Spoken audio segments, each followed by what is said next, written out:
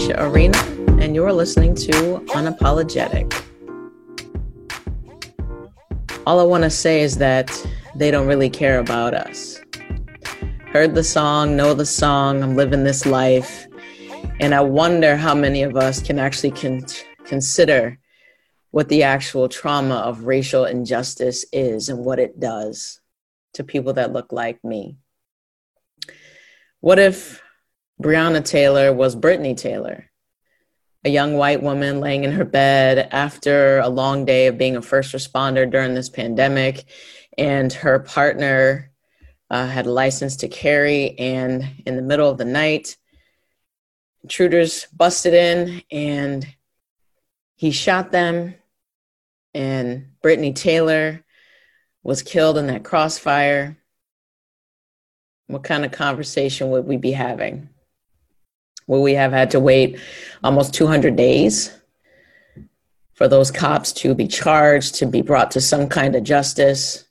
Probably not. Not for Brittany Taylor, but for Breonna, here we are. Breonna could be me. She could be my daughter. She could be your daughters, your cousins, your sisters. And that's why it hurts so deeply to say her name, to know that she could be on the cover of Oprah magazine and on billboards and memes and everything else. She could get everything posthumously except for justice, except for a precedent that would finally hold white men accountable for the ways that they have destroyed Black and brown bodies. That is the history of this country.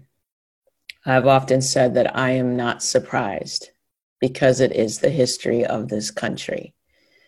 I'd ask sometimes, what the heck did we do? Oh, wait a minute. I know what we did. I know the history of this country. And we're at this place where democracy is about to fall over because white supremacy is a hell of a drug. And white supremacy is going to do what white supremacy does to sustain itself at all costs, which is why someone would dare say that Breonna Taylor was collateral damage. Because white supremacy is going to do what white supremacy does all the time.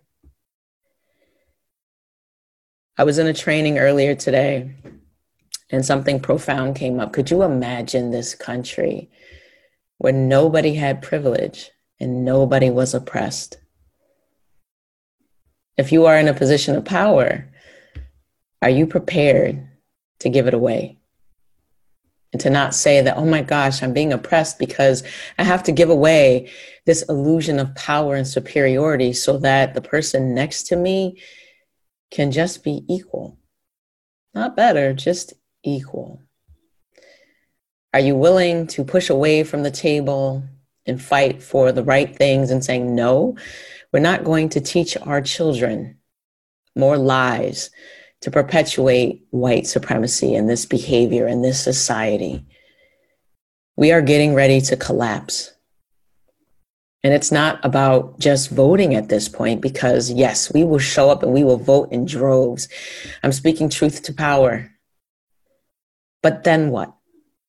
Because we still need to address the cracks in our democracy that come from a lopsided foundation built on white supremacy. It's all a lie. And how do you correct a lie? We have to tell the truth. Tell the truth about who we are, who we have been, and then work like hell to become the people in this nation that we aspire to be. Because if we don't, there's not going to be a nation.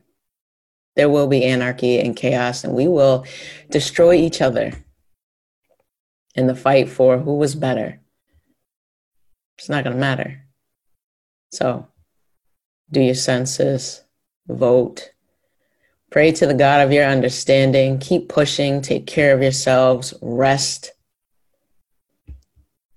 Tell the truth about what's happening to your neighbors, to your friends.